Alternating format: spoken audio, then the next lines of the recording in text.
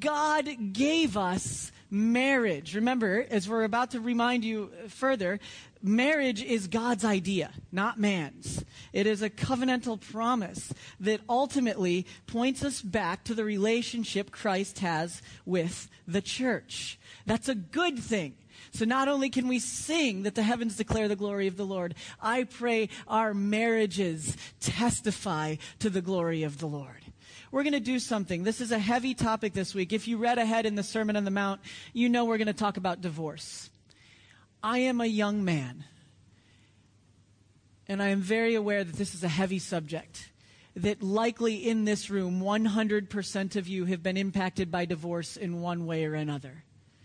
And it is overwhelming for me to get up in front of you and try to put the pieces together. Thankfully, I don't have to. We're going to look and see what the Word of God says. And we're going to do it very systematically. We're going to see what Jesus had to say about it. We're going to go back to why he referred to it in the Old Testament.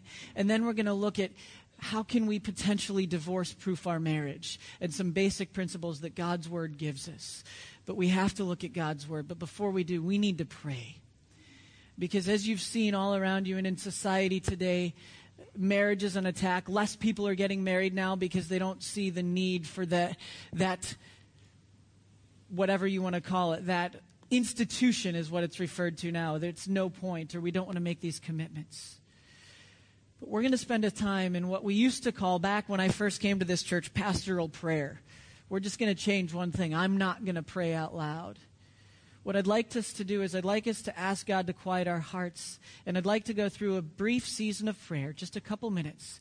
But as we start, the scriptures tell us that we are to shout for joy to the Lord all the earth. We are to ascribe praise and glory to his name, as the choir just did so wonderfully.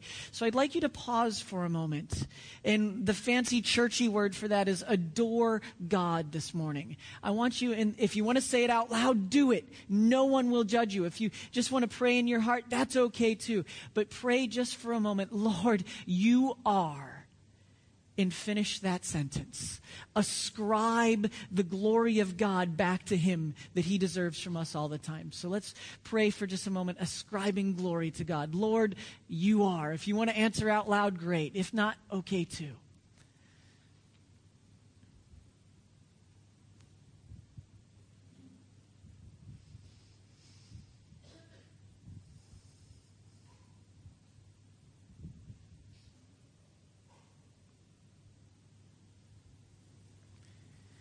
Second, the scriptures teach us very clearly that if we confess our sins, he is faithful and just to forgive us our sins and purify us from all unrighteousness. David cried out, "Create in me a clean heart, O God, and renew a right spirit within me." I don't know what baggage you come into church with this morning, but let's pause. Let's be still before the Lord and say, Lord, search my heart. You know me. And if he brings something to mind, confess your sin and ask him to forgive you.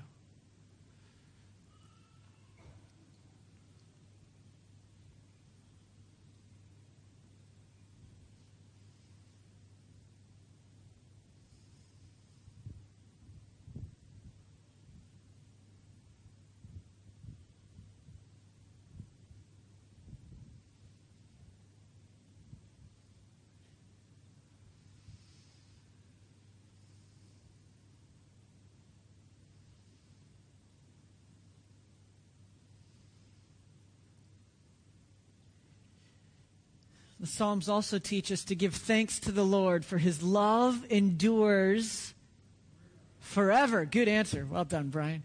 Thank you. So, how often do we thank God? I had a pretty great week when I look back and can think about it in context of I am a child of God. So why don't you thank God for what he's been up to this week? Thank him for what he's doing. Maybe it's tough to do that.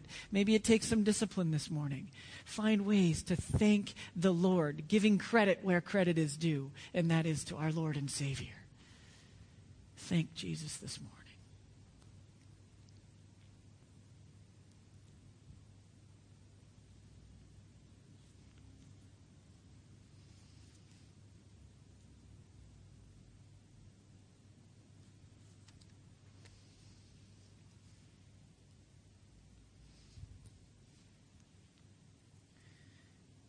And finally, Paul teaches that we are to be imitators of Christ, that we are to live as he died. In other words, serving one another in Christ-like love, making allowances for one another, being patient, humble, gentle, bearing with one another, meek. All of these things are included in the Scripture. So let us pray for our church family this morning. Specifically, take a moment to pray for our married couples or those that are about to be married, or even those that you know might have gone through a divorce, that God would work, that we would be a people that reflect the light of Christ to the world around us.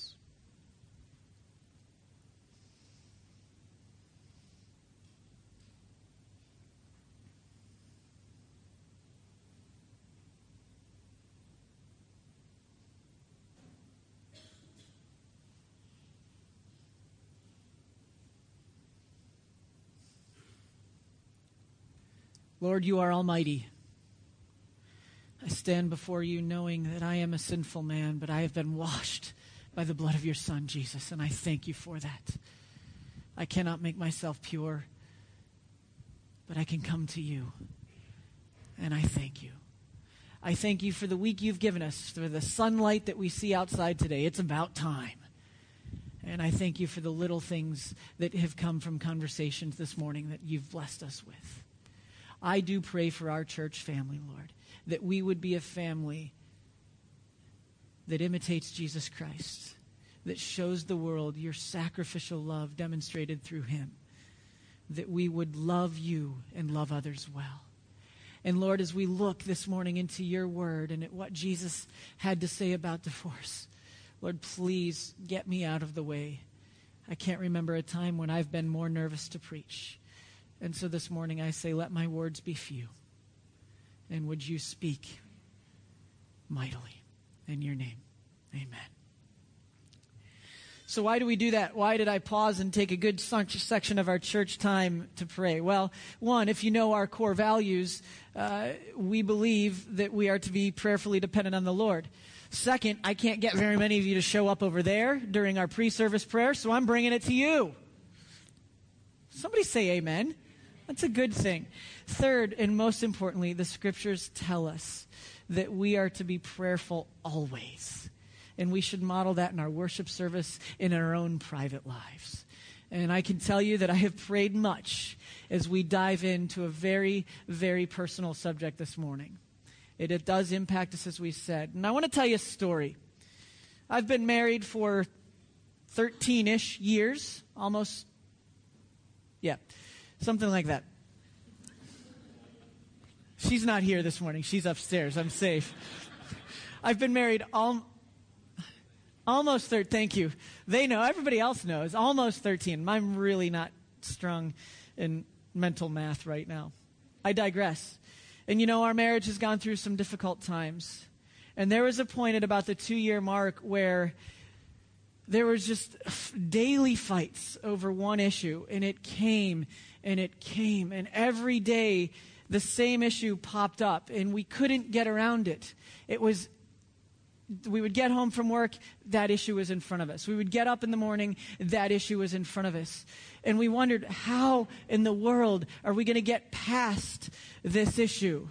And finally, we had to come to a conclusion about which way you hang your toilet paper on the roll.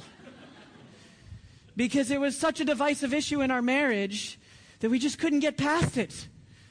You know, because if you're right, like me, you know that you hang it this way. So the roll hangs out so you don't have to dig up and under. And my wife seems to think, for the weirdest reason, that it's better to go the other way. And this was a major point in our marriage. Okay, not really. It really wasn't. So please don't get scared that we're about to get a divorce because of toilet paper. But you see, the reality is there are things of all sizes that can impact your marriage, are there not? Whether it be a roll of toilet paper or a wrong answer to how do I look today, or much more difficulty, how do you interact with your in-laws, with your family? How do your parents treat your spouse? What happens if your children favor one more than the other? What happens if you married a jerk? All of these things creep in, and oh, so many more. And we live in a society of a couple of things. One, we live in a litigious society where you go to court, you get a divorce, all is good, fine. No big deal. In fact, recently, one of the most famous power couples in the world decided to get a divorce, but they didn't want to call it a divorce. That sounded harsh. So the lead singer of Coldplay, and if you know the Avengers movies, Pepper Potts, their real names are Chris Martin and Gwyneth Paltrow. Thank you. I'm sorry, I forgot. They didn't want to get a divorce. They chose to consciously uncouple. Okay? Because divorce sounded harsh. So instead of divorce, let's consciously uncouple. It would be easier for the children. Let me tell you, it's not easier for the children. Call it whatever you want. The breakdown of a marriage is intensely damaging to your family, no matter how nice of people you are. Divorce is a horrible, horrible thing. And I'm not saying that as one who's just read about it. Many of you know my sister had to go through a very painful divorce and followed the scriptural basis all the way through. And she has lived a godly life and is an amazing saint. But not one of those things has made it any easier for her to raise 3 children on her own. Divorce always has consequences. I want you to remember that as we proceed. So what does God's word teach us about divorce? I am not going to apologize that the scriptures are very clear on what they teach about divorce. But stay with me till the end. Would you do that for me? We're going to walk all the way through. I cannot in clear conscience run from what the scriptures teach, but we do need to look at the big picture. So track with me. The first thing we see is we go back to where we stopped last week. Matthew chapter 5. We're moving our way through the Sermon on the Mount. And last week we talked about marriage being God's idea. God has created it, a covenantal bond. And remember, covenants with God are a big deal. What God has joined together, let no man separate. That's why we use a wedding band. I still lost mine. I have not found it yet, of course. But beside that, when I get up and perform a wedding, and I told you this last week, I hold up one of those wedding bands and I say, this unbroken circle is a symbol of the unbroken love God has for us, and He has called you to have one for another in the bounds of marriage. It is a covenant before God and man. It is not meant to be broken, ever. Okay? Let's start there. God did not design marriage to be broken. The only way marriage was specifically to be broken was death. That's why we say, till death do us part. But divorce does happen. And we find ourselves, Jesus being tested, He will be later by the Pharisees in Matthew 19, and He'll expound upon these thoughts. But this is what He says in Matthew 5:31 and 32. It has been said, anyone who divorces his wife must give her a certificate of divorce. So far, so good. You know, it's similar to our legal system today. It's a formal declaration of you are no longer married. But I tell you that anyone who divorces his wife, except for marital unfaithfulness, causes her to become an adulteress. And anyone who marries the divorced woman commits adultery. Now, we need to understand the scope and context of what Jesus is saying. How many of you remember studying English and having to read a story called The Scarlet Letter? Anybody familiar with The Scarlet Letter? A few of you. It is a painful look at societal labeling, is a fancy way of saying it. A girl was caught in an act she shouldn't have been in, and she was labeled with a scarlet letter on. Where was it? On her side, on her shoulder area. And anyway, everyone in the world knew what she had done. That sin was out there for everyone to see. We go back to these times. The idea of carrying around the label of an adulterer was the same as a scarlet letter. It was a big deal. Today, we have websites saying, have an affair, it'll be good for your marriage. That is not what the mood was then. Adultery happened time and again. In fact, we read in another historical document that marriages had become so easy to break that many people would have been on their 25th husband or 23rd wife because they would just keep giving certificates of divorce. And so that's the culture we find ourselves in. I'll explain a little more in a bit. But Jesus says that if you divorce someone who has not been unfaithful, you cause her to, he's speaking to the men here, you cause her to be an adulteress, and you, anyone who marries the divorced woman, commits adultery. So, I want to ask, what if you've got just a lousy marriage? Doesn't God want me to be happy? Well, yeah, he wants you to be full of the joy of the Lord. But the key to the joy of the Lord is obedience. So follow with me. Jesus says some harsh things there, but where does he get this idea of the certificate of divorce? Well, you've got to go all the way back to the Old Testament. And we need to pay attention here to what this says. I'll read all 4 verses. The next one will be on the next slide. But Deuteronomy 24, 1 through 3. If a man marries a woman, so far so good. Remember, let what God has joined together, let no man separate. A woman who becomes displeasing to him because he finds something indecent about her. Let's stop there. Men, this wasn't Moses telling the people, you're having a bad hair day, that's it, I'm getting a divorce. That was not what was going on here. He wasn't saying anything light. This was meant to be an immoral act. In other words, the NIV doesn't translate it very clearly. Find something indecent about her, something unclean in the bounds and purity of marriage, of the marriage bed. She had been unfaithful somehow. And he writes her a certificate of divorce, gives it to her and sends her from his house.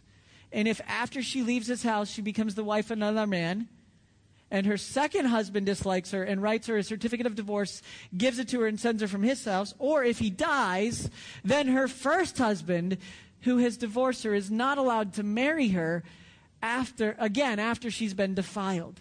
That would be detestable in the eyes of the Lord. Don't bring sin upon the land of the Lord your God is giving you as an inheritance. Huh? That seems very confusing to me. What is he saying? Well, listen to this. This was a word given by God through Moses to protect the woman that was sent away by her husband for some reason other than adultery. It was, in other words, something that the husband might try to trump up and make an accusation, or it could have been a real thing but was not adultery. It was uncleanness in some way. Moses wasn't commanding divorce here. Notice that.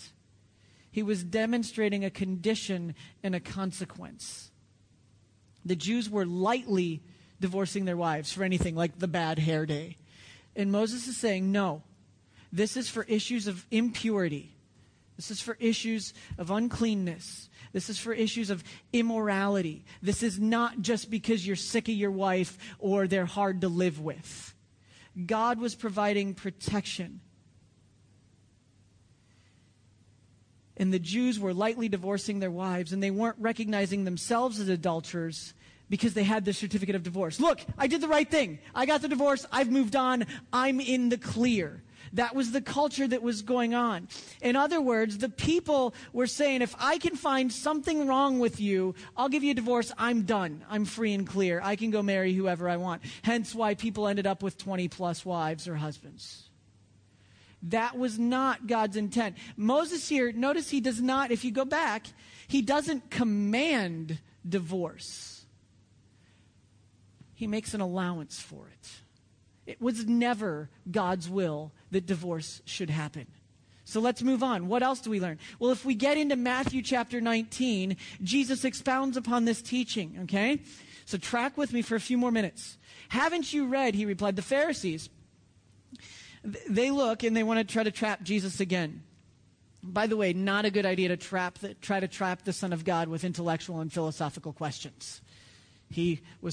is smarter than them, and he knew the right answer. And what was happening was there were two camps in the day. There was the camp that loved the teachings of Hillel. And what Hillel would teach was that you can get a divorce for any reason. It's all good. Just divorce them. It's fine. You should be happy. Maybe you've heard this today. You deserve to be happy. So get a divorce. The other camp was Shammai. And he said, under no circumstances should you get a divorce. Tough it out, live it out, obey God's word literally and completely. And so when the Pharisees are asking, what do you do in a case like this? They're trying to trap Jesus, because if he doesn't agree with Hillel, then a whole lot of people out there are going to not want to listen to him because they like that Hillel has made it easy for them to get a divorce. If he affirms what Shammai was teaching about divorce at this point in culture and in time, well, then he's going to have to deal with this guy named King Herod. King Herod was in an adulterous relationship, and it cost Jesus' cousin, John the Baptist, his head. So the Pharisees think, look at me, I am so smart, we're going to trap Jesus. There's no way he can answer this question, because either way he answers, he loses. So that's the background we're at. Listen to what Jesus says. Haven't you read, he replied, that at the beginning, like we talked about last week, the Creator made them male and female and said, for this reason, a man will leave his father and mother and be united to his wife, and the two will become one flesh. So they are no longer two, but one. Therefore, what God has joined together, let no man separate. Just think about that for a moment. The Son of God giving a very clear picture of the basis for marriage, starting with the Creator God, our God and our King, created marriage. He created marriage as a covenantal bond between man, woman, and God himself. He gave marriage as a way of companionship and love and intimacy and wonderful sexuality in the bounds of marriage. He gave Adam a helpmate. Adam was lonely. How do you fight loneliness? Get a friend. A huge part of marriage is that you have a friend that is with you and that understands and loves you. That is God's design, God's creation. And here Jesus points right back to the beginning. And then he goes on and he reminds us, for this reason a man will leave his father and mother. It's good to leave the house and be united to his wife, and the two will become one flesh. It's a miracle. They're no longer two, but one. And again it said, what God has joined together, let no man separate. Do we take such a high view of God that he is Lord of every area of our life, including marriage? Remember, ultimately, marriage is a picture of Jesus Christ and the church. Do we take such a high view of God's word that we hold marriage up there, that what God has joined together, let no man separate? No, we don't today. I know this because people are getting divorced left and right. Whatever the statistics say, it happens. And that was not God's intent. Well, let's go on. Well, then the Pharisees asked this question of that certificate of divorce that I read to you from Deuteronomy that Moses presented. And Jesus is just brilliant here. Notice what he says. Jesus replied, Moses permitted you to divorce your wives. Moses permitted. He didn't command it. It's very important to note. Moses permitted you to divorce your wives because what? They had a bad hair day? No, because their hearts were hard. But it is not this way from the beginning. I tell you that anyone who divorces his wife, except for marital unfaithfulness, and marries another woman, commits adultery. How could Jesus say that so strongly? How could he be so hard when divorce was all around? Jesus, don't you understand? Relationships are hard. Yep, Jesus understands. How do I know that? Well, the Son of God, he who knew no sin, became sin for us, taking on the very nature of a servant, giving himself up for people like you and me that are hard to love. Maybe you're not, but I am. And Jesus did that on purpose, out of his great love for us, to purify the bride, to purify us, the church. Jesus gave himself up for us and says, I love you and will not give up on you, even at the cost of my own life. Tell me marriage is hard, and I promise you my answer will always be, yes, it is. Praise the Lord. Because it's worth fighting for, because God has given it to us. Does this mean automatically that adultery should bring divorce? Because it says that. It says there's an exception, except for marital unfaithfulness. He's been unfaithful. She's been unfaithful. God tells me that I got to go get a divorce. No. He says you can't. If you come see me and you say there's been adultery, I'm going to say, what can we do to put the pieces of your marriage back together? The first question I'll ask is, are you willing to fight for your marriage? And I'll go back to the beginning, that God brought man and wife together as one flesh. And we will fight together to put the pieces of a marriage back together. God does not like adultery. He doesn't like idolatry, and adultery is a wonderful form of idolatry because we place someone else over God's will for our lives. Sex is better over here. I want this person. They are nicer, easier to be with, whatever the reason, and so I'm going to cheat because they understand me. No, there is no allowance for that. If you've been cheated on, my prayer is that the first thing you'll do is do all you can to reconcile. Why?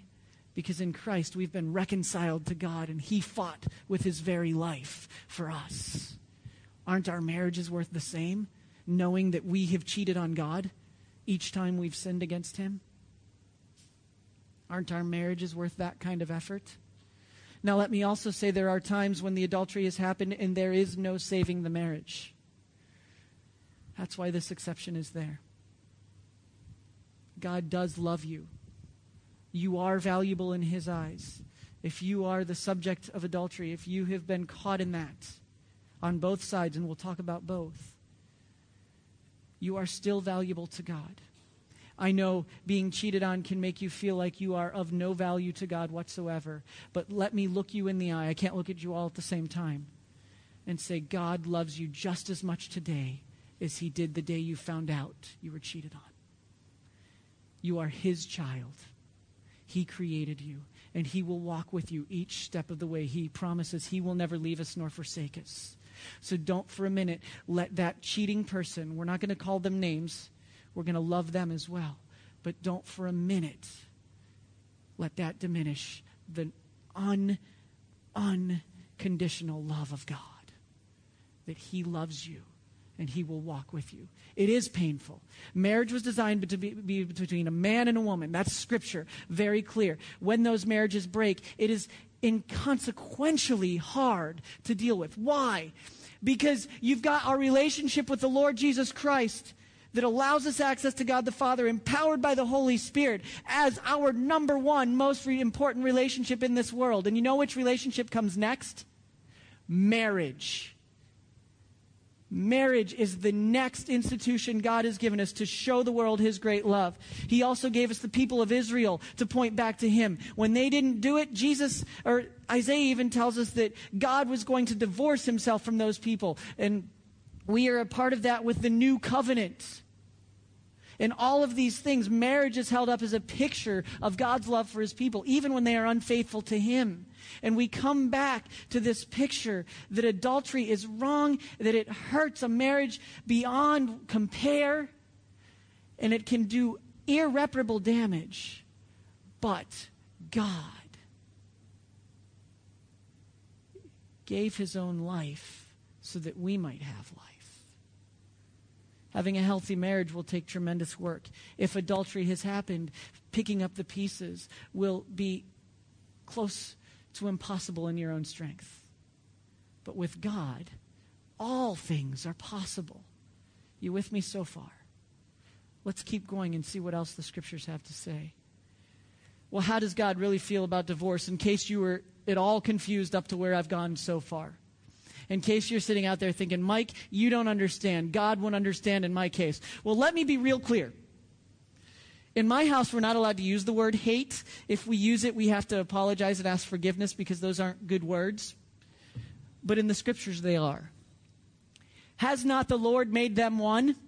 In flesh and spirit, they are his. We keep coming back to marriage is a bond, a spiritual, intimate, sexual bond that God has brought together. Why one? Because he was seeking godly offspring. So guard yourself in your spirit.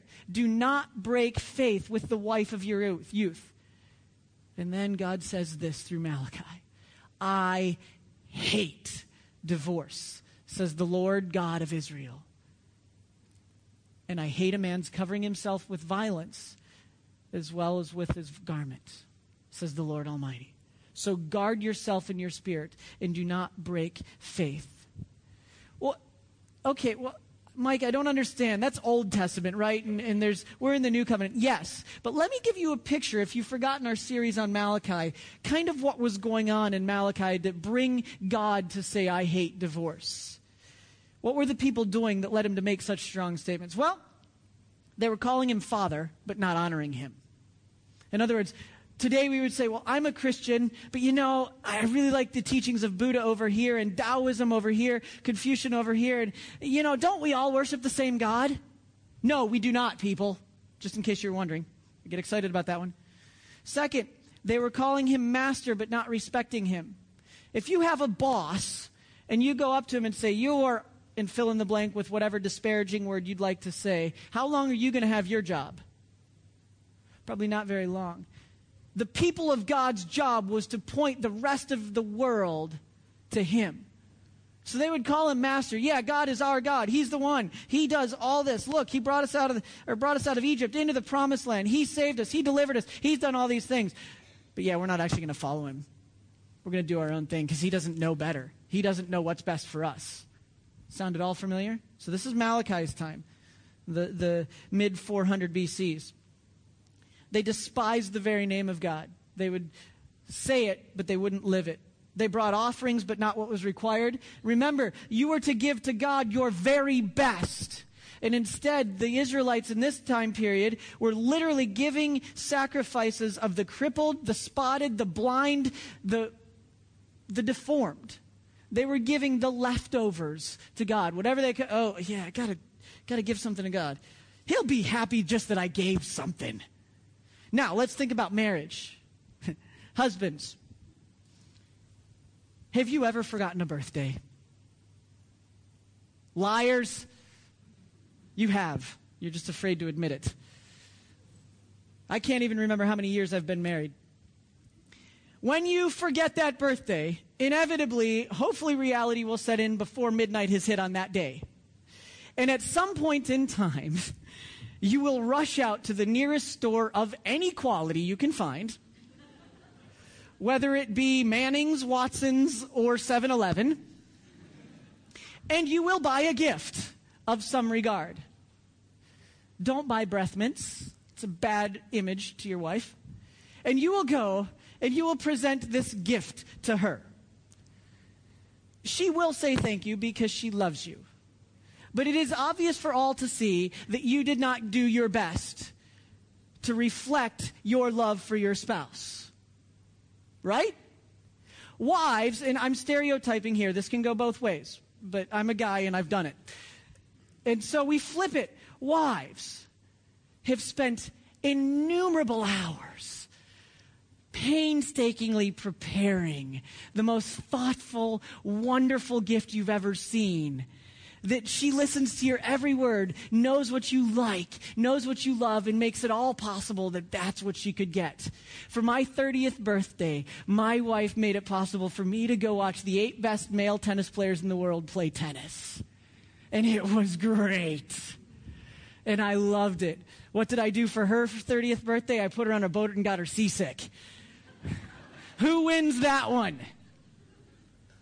There is a difference between what we offer to the Lord, just as there's a difference to how we demonstrate love to our spouses. If I give my wife a pack of breath mints and say happy birthday, she'll say thanks. But it won't be with the intimate love that that gesture should have come with. Nor is it the same with God. And the Israelites here were offering God leftovers. They went to 7-Eleven and found whatever they could and gave it to him. Remember, marriage is always a picture of relationships between God and man. And the people that Malachi is talking to had missed the boat. Even the priests, if I was called a priest, think even me, they were turning aside from the way. They weren't teaching the truth of God's word. They were making it up as they went. They were giving wrong instruction to the people. Because if that's too hard, we're not going to teach that. I'm not going to lie. I wanted to skip over this message because I understand it's painful. And I understand that it's a difficult one. It would have been easier for me to skip a couple weeks because next week we're talking about oaths, contracts, and your word. It doesn't get a lot easier there. I wanted to skip to when Jesus teaches on prayer. That we can talk about. But that's not what God's word says. We teach the whole of Scripture, and the priests weren't doing it. They were dealing treacherously with one another. They weren't being fair and just as God was teaching them to do. And the priests were divorcing their wives. Why is it such a big deal in the news today when pastors get divorced? Because we're held to a higher standard. Those that teach are held to a higher standard. That's scary. It's terrifying for me. It keeps me up at night sometimes. But by the grace of God and a very patient wife, I'll continue to serve as faithfully as I can, my wife, my church, and most importantly, my Lord. The priests during Malachi's time, they weren't doing that. The sin was systemic, and God was going to deal with it. Divorce and unfaithfulness had spread, and God had to say something. He'd made a clear provision for divorce, but God clearly shows his heart on the matter through Malachi. Just because he said divorce could happen, it was never his will, and it was never his intent. So where's that bring us now? Well, some of you might be thinking, Mike, that's hard. I know you're just saying what's here, but you don't understand. And you're right, I don't understand all of your situations. I know some of you are in very difficult situations in your marriage. I know some of you already are divorced, and what do you do then? And we need to look at what else the Scriptures say. Because Paul then gives some further teaching that we need to comprehend and understand as we move on. To the married, I give this charge. Not I, but the Lord. The wife should not separate from her husband. But if she does, she should remain unmarried or else be reconciled to her husband. And the husband should not divorce his wife. Paul doesn't stop. To the rest I say this, I, not the Lord. If any brother has a wife who's not a believer and she's willing to live with him, he must not divorce her. And if a woman has a husband who is not a believer and he's willing to live with her, she must not divorce him. Let's stop there. Some of you know people that are involved in a marriage where one is a Christian and the other is not. That is against the will of God. We are told we are not to be unequally yoked with an unbeliever. Unequally yoked is a fancy way of saying Christians and non-Christians should not get married. There's a thing that I talk about to teenagers. It's called missionary dating. It does not work. You cannot date a person and lead them to Jesus, statistically speaking. Every once in a while, there are surprises. Sometimes it happens, but it is not God's will that a Christian date a non-Christian. It is very clear. Why? Because sin is much easier than righteousness. More often than not, there are exceptions, but by and large, it is not the righteous that brings up the non-Christian. More often than not, it goes the other way. After a long time, they are worn down. They stop going to church. They stop spending time alone with the Lord because it's just too hard. And some of you can speak to that. You are seeking desperately to follow the Lord while your spouse is not. Good on you. Paul talks to you too. He says, stay with them. Don't leave them. And the amazing thing is what comes next. What if I've married an unbeliever? I know God didn't want me to do that. I made the mistake. What do I do now? He says, don't divorce her. Don't divorce him. But he doesn't stop there. He doesn't say there's no hope. He explains why. And I'd never noticed this before. I got to be honest. I usually skimmed over this part because I married a Christian. She's awesome. But for the unbelieving husband, has been sanctified through his wife. Please don't misunderstand. This does not mean he has been saved through his wife. That is not what Paul is saying here. Follow along. The unbelieving wife has been sanctified through her believing husband. Otherwise, your children would be unclean, but as it is, they are holy. What is he talking about there? Amazingly, the blessings that come upon a follower of Jesus Christ in the context of an unequal marriage, the unbeliever will enjoy those while they are together. In other words, the children, just as you see here, they are holy before the Lord.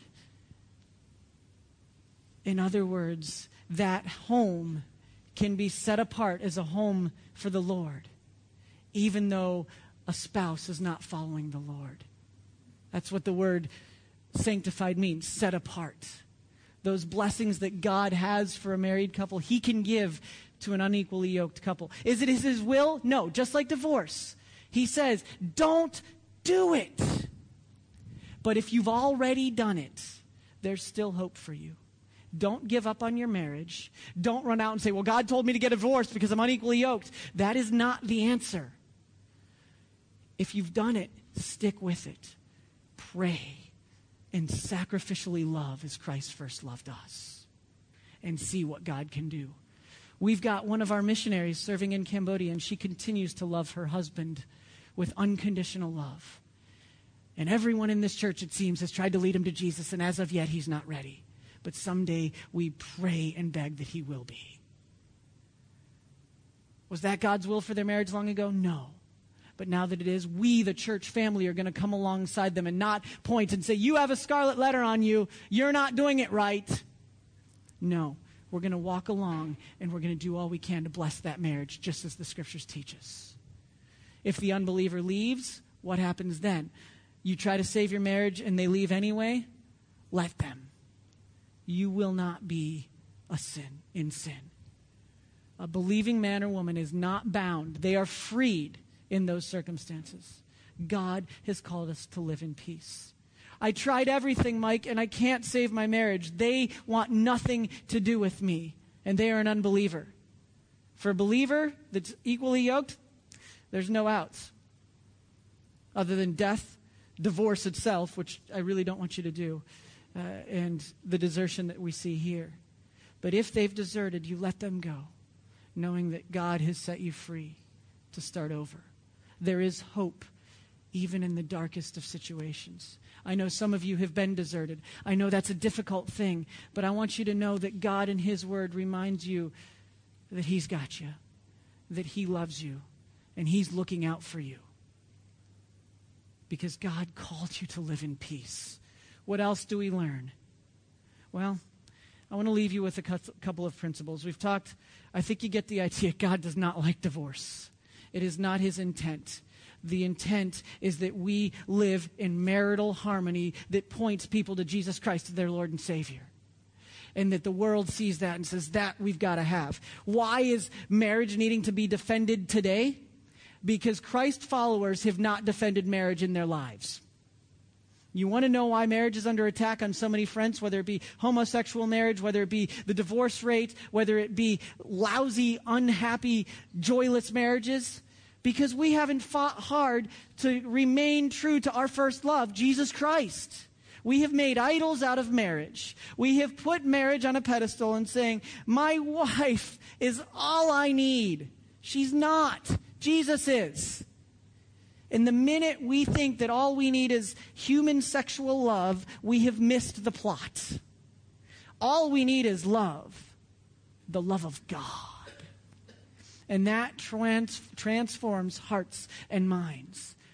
So how, if we're struggling in marriage, how do we get back to a semblance of hope? Well, we go to the Scriptures. If you looked in your Bibles to Ephesians chapter 5, you'd be given a pretty good idea of what it means. But before we jump to wives submitting to your husbands, husbands loving your wives, I want you to read the beginning of Ephesians. Keys to a happy marriage are very strangely similar to keys to a happy church. In fact, they're the same. Be imitators of God, therefore, as dearly loved children. Live a life of love, just as Christ loved us. And what comes next? Gave himself up for us as a fragrant offering and sacrifice to God. Principles regarding a healthy marriage, starting in Ephesians 5:1. Number 1, imitate God. Okay, if God has called the church to be his pure and spotless bride and given Christ as the groom, well, then we are to follow the example of Christ and love the way Christ loved us, correct?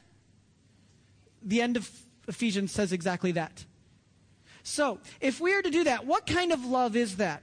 Is that the kind of love that comes into my office and says, Mike, my marriage is broken. They just won't change? That's funny, because it happens. Somebody laugh. Come on. We go in and we say, they won't put the toilet paper on the roll the right way, and I just can't live with it anymore. I'm done. No, that's not Christ-like sacrificial love. What do I mean by Christ-like sacrificial love? Well, you flip a few more pages over to Philippians chapter 2. Come to prayer meeting this week and we'll start praying through this. If you have any encouragement from being united with Christ, comfort from his love, fellowship with the Spirit, any tenderness and compassion, make my joy complete by being like-minded, having the same love, being one in spirit. This is to the church, but it's just as important for marriages. One in spirit and purpose. Do nothing out of selfish ambition or vain conceit, but in humility. I'm going to change a word here, and I think I'm allowed because others are included. Consider your spouse better than yourself. Now, I know full well none of you are going to come up to me and say, Mike, I'm better than them. They don't deserve me.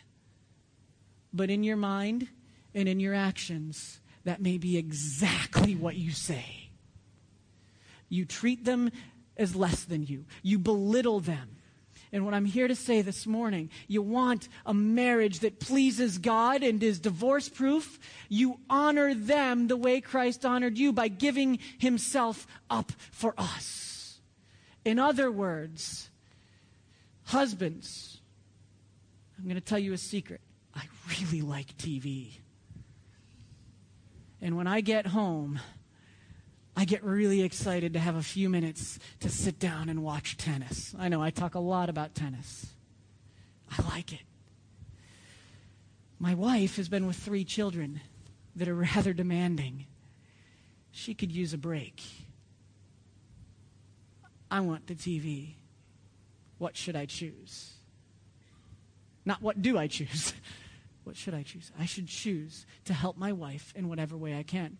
Keys to a happy marriage from a secular study that I shared with you last week, helping with housework. Remember that. How many of you men did it? We clean a toilet? Wow, 3 out of 200. We're in trouble. Men, keys to a happy marriage. Statistics show if you help with the housework, your wife is happy. And I got an amen.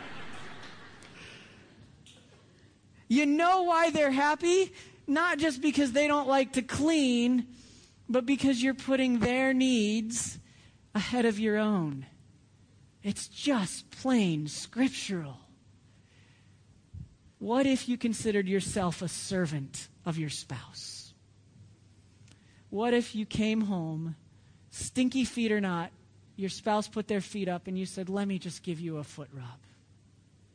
Not because you deserve it, but because I love you. What if you said, let me help? What if you said and meant it, how are you today? Tell me about your day, without then going into whatever you're thinking about in your mind and ignoring and going, We do these things. You want to have a divorce-proof marriage, just like we did at the beginning of this message, we pray. You pray for your spouse. Auntie Twinkie reminded us that to the kids. Pray for each other. Imitate God, who gave himself up for us through Jesus Christ. Put your life on the line to show that spouse that you love them as Christ first loved you. One other thing, and I'll leave with this. protect your relationship with Jesus Christ before you protect your relationship with your spouse. You want to cultivate a healthy marriage? Cultivate a healthy relationship with Jesus Christ. Spend time in His Word. Spend time intimately studying, learning, and enjoying a relationship with Jesus Christ. Because as we do that, the Holy Spirit empowers us to live sacrificially for other people, starting with our spouse. Do not forsake your first love. And your first love is not your spouse. Your first love is Jesus Christ. When we get that, it changes everything. Let's pray. Lord, I thank you for your word. It is hard to think about divorce. It's not easy. But for whatever situation we are in, I thank you that you can redeem that situation through your Son, Jesus Christ, and His shed blood for us. Lord, I know some have struggled with divorce here and wonder what to do. May they be reminded they are your child, loved by you, and you will use them in mighty ways. Others are in a hard marriage. I pray you will soften hearts on both sides, and you will be imitated, and your Holy Spirit will empower them to come together as Christ loves the church. I pray that we, a church family, would be pure and spotless, the bride of Christ, and that our marriages would be protected, and we wouldn't just tell people we believe in marriage, we would show it. And most importantly, Lord, I pray that we would be a church wholeheartedly devoted to you, our first love. In your name I pray.